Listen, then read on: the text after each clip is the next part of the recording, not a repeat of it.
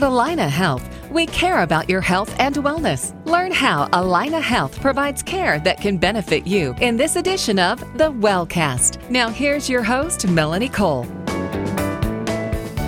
Most of us experience bad dreams or nightmares at one time or another, and then we soon forget about them. But for some, frequent or severe nightmares can become a cause for concern. Today, my guest is Dr. Richard Blackburn. He's board-certified behavioral sleep medicine psychologist at the Allina Health Cambridge Clinic. Welcome to the show, Dr. Blackburn. Let's just start between talking about the difference between a bad dream, a nightmare, and something that would qualify as a true nightmare disorder. Certainly. Thanks for having me, Melanie. A bad dream is just a bad dream that's unpleasant or undesired, but it really differs in intensity from a nightmare. Nightmares are extremely upsetting dreams that usually involve threats of some kind, whether it's to survival, security, or physical safety. And they generally occur in the second half of the night when we spend more time in REM sleep, which is often called dream sleep. When people wake up from a nightmare, the person usually will become oriented and alert, but they'll vividly remember the dream. And usually, the person will experience a length of time when the content of the dream can remain upsetting.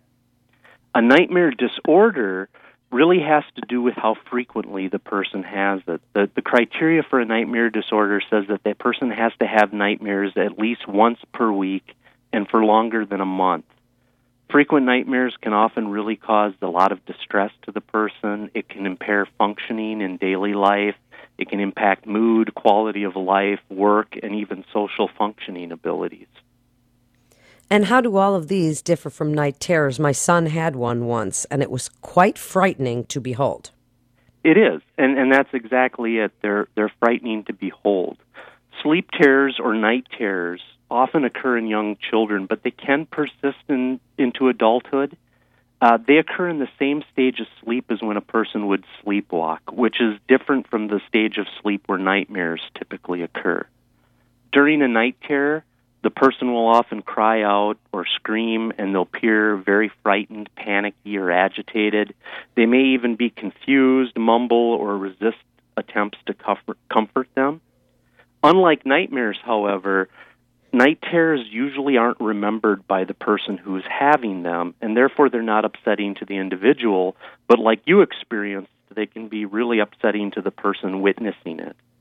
Night terrors don't occur when the person is dreaming, and they tend to occur during the first half of the night when slow-wave sleep or deep sleep is predominant. So a lot of times, night terrors will happen within the first 2 hours of sleep. What a fascinating topic this is. Are some people just prone to nightmares? And are there factors? Because when our kids are little, we say you can't watch a scary movie, you'll have nightmares.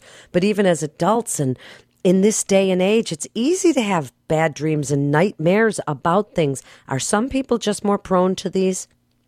Some people are. Nightmares are actually fairly common in adults in general. About 2 to 8% of adults will report having problems with nightmares.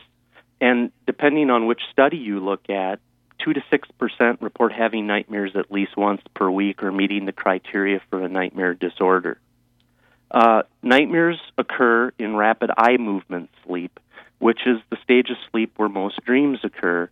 And this is a stage of sleep that's preserved. So if you don't get enough sleep or you become sleep deprived, we tend to go into REM sleep earlier in the night, and we spend more time in REM sleep and therefore more time dreaming. So if the person is prone to nightmares, not getting enough sleep increases the risk of having them. The other thing is anything that disrupts sleep, like another sleep disorder such as untreated sleep apnea, increases the frequency of remembering dreams or nightmares. So we typically only remember a dream or a nightmare if we awaken after it. Most people will have 4 to 5 dreams in a night, but they won't remember them unless they wake up immediately following or during the dream. People who have a lot of stress in their daily lives are also more prone to nightmares. A person under significant stress is more likely to have negative dreams.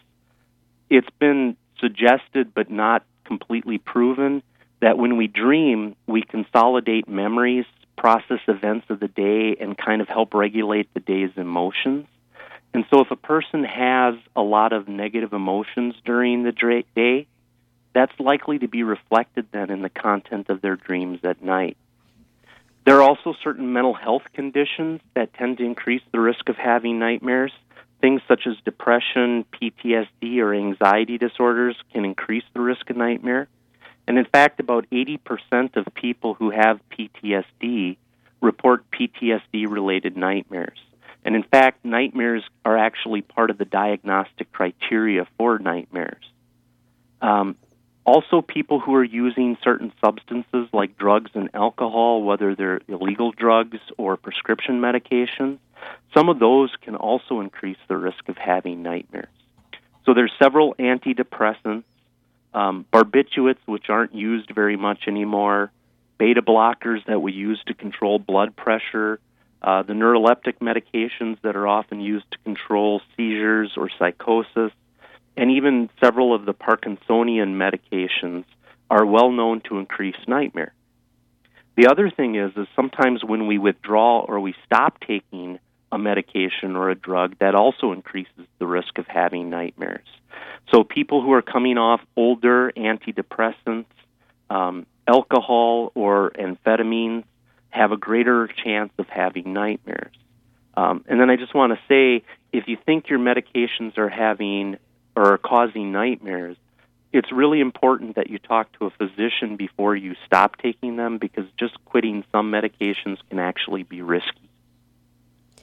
Dr. Blackburn, is it true, the myth people say that bad things can't really happen in your dreams, in your nightmares, that they almost happen but then stop before they actually do happen? You mean like the old idea that you can't die in your dream, or yes, if you die in your dream, you're actually going to die? No, that's not true. Bad things can happen in dreams. A lot of times at that point, the person becomes so emotionally loaded that they'll often wake up before the bad thing happens. But you can experience bad things in dreams, and they can be incredibly frightening for people. Very frightening. Can you change your dreams if you're somebody who's subject to some of these nightmares? And we're going to talk a little bit about treatment, but can you change what happens during that type of sleep? Yes. So there's a skill that's gotten some research that's referred to as lucid dreaming.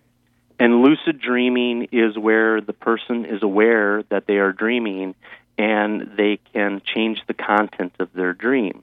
And some people believe that this is a skill that can be taught, but research hasn't really held that out. There's another treatment that's referred to as image rehearsal therapy, or IRT. And image rehearsal therapy actually was something that was really studied by the VA and the Department of Defense to treat PTSD-related nightmares. But in it, one of the things we think nightmares are is that it's a way of consolidating new learning and things that you think about during the day. So if you spend a lot of time thinking about the nightmare you had last night, you're rehearsing it, and in that way it can become a learned behavior, and it's more likely to happen again the next time you sleep. So image rehearsal therapy is a way of rehearsing the dream, but changing it in some way that makes it less scary. So an example of this, I had a patient who had a car accident, and at night when she would fall asleep, she would see the headlights coming toward her. And when we did image rehearsal therapy, she changed it so she had the Roger Rabbit car, where the car could go up and over the headlights. Wow. And it didn't actually change that way in her dream, but because she changed the dream in a way that was not upsetting, the frequency of the dreams just kind of went away and she stopped having them. Wow, that is so fascinating. When should listeners, at what point when they're having these nightmares, should they seek help? Well, most adults are probably going to have a nightmare. In fact, most people listening to this have probably had one. Like I said, they're very common. And as long as they don't become habitual or they don't influence your ability to function during the day or create a lot of distress or problems with sleep, the person probably doesn't need any help. But if the person has frequent nightmares and these awful dreams carry over and really impact their ability to function the next day, or if they disrupt sleep so significantly that they can't get sufficient sleep, or if they've become habitual and just really affect the person all the time, there are effective treatments that are available, and the person doesn't have to suffer from these. Dr. Blackburn, in the last minute, and what an interesting topic this is. We could talk about it for quite a long time. Please give your best advice to the listeners for those suffering from bad dreams, nightmares, or might possibly have nightmare disorder. So if they're going to get treatments from this, there's different types of treatment. There's two that are considered level A treatments, or have been ones that have been consistently well supported by research. And those are a medication called Prazosin or Minipress, which is a medication that's usually used to control blood pressure, but it affects dreams. And what they found is for people who have nightmares that are related to PTSD, Prazosin can be a wonderful medication and can help reduce the frequency and the intensity of nightmares. There's also some evidence that if you've just experienced a traumatic event, Prazosin may actually help prevent you from developing PTSD. Prazosin, however, doesn't seem to help with non-PTSD related nightmares, or at least it tends to be much less effective for those. The image rehearsal therapy that we talked about is also a level A treatment, and that seems to work both for PTSD-related nightmares or nightmares that tend to be thematic, so the person has a consistent theme every night in their dreams. If they're just random bad dreams or random nightmares, IRT may not work, but it's something that you can try. Wow, what great information. Thank you so much. You're listening to the Wellcast with Allina Health. For more information, you can go to allinahealth.org. That's allinahealth.org. This is Melanie Cole. Thanks so much for listening.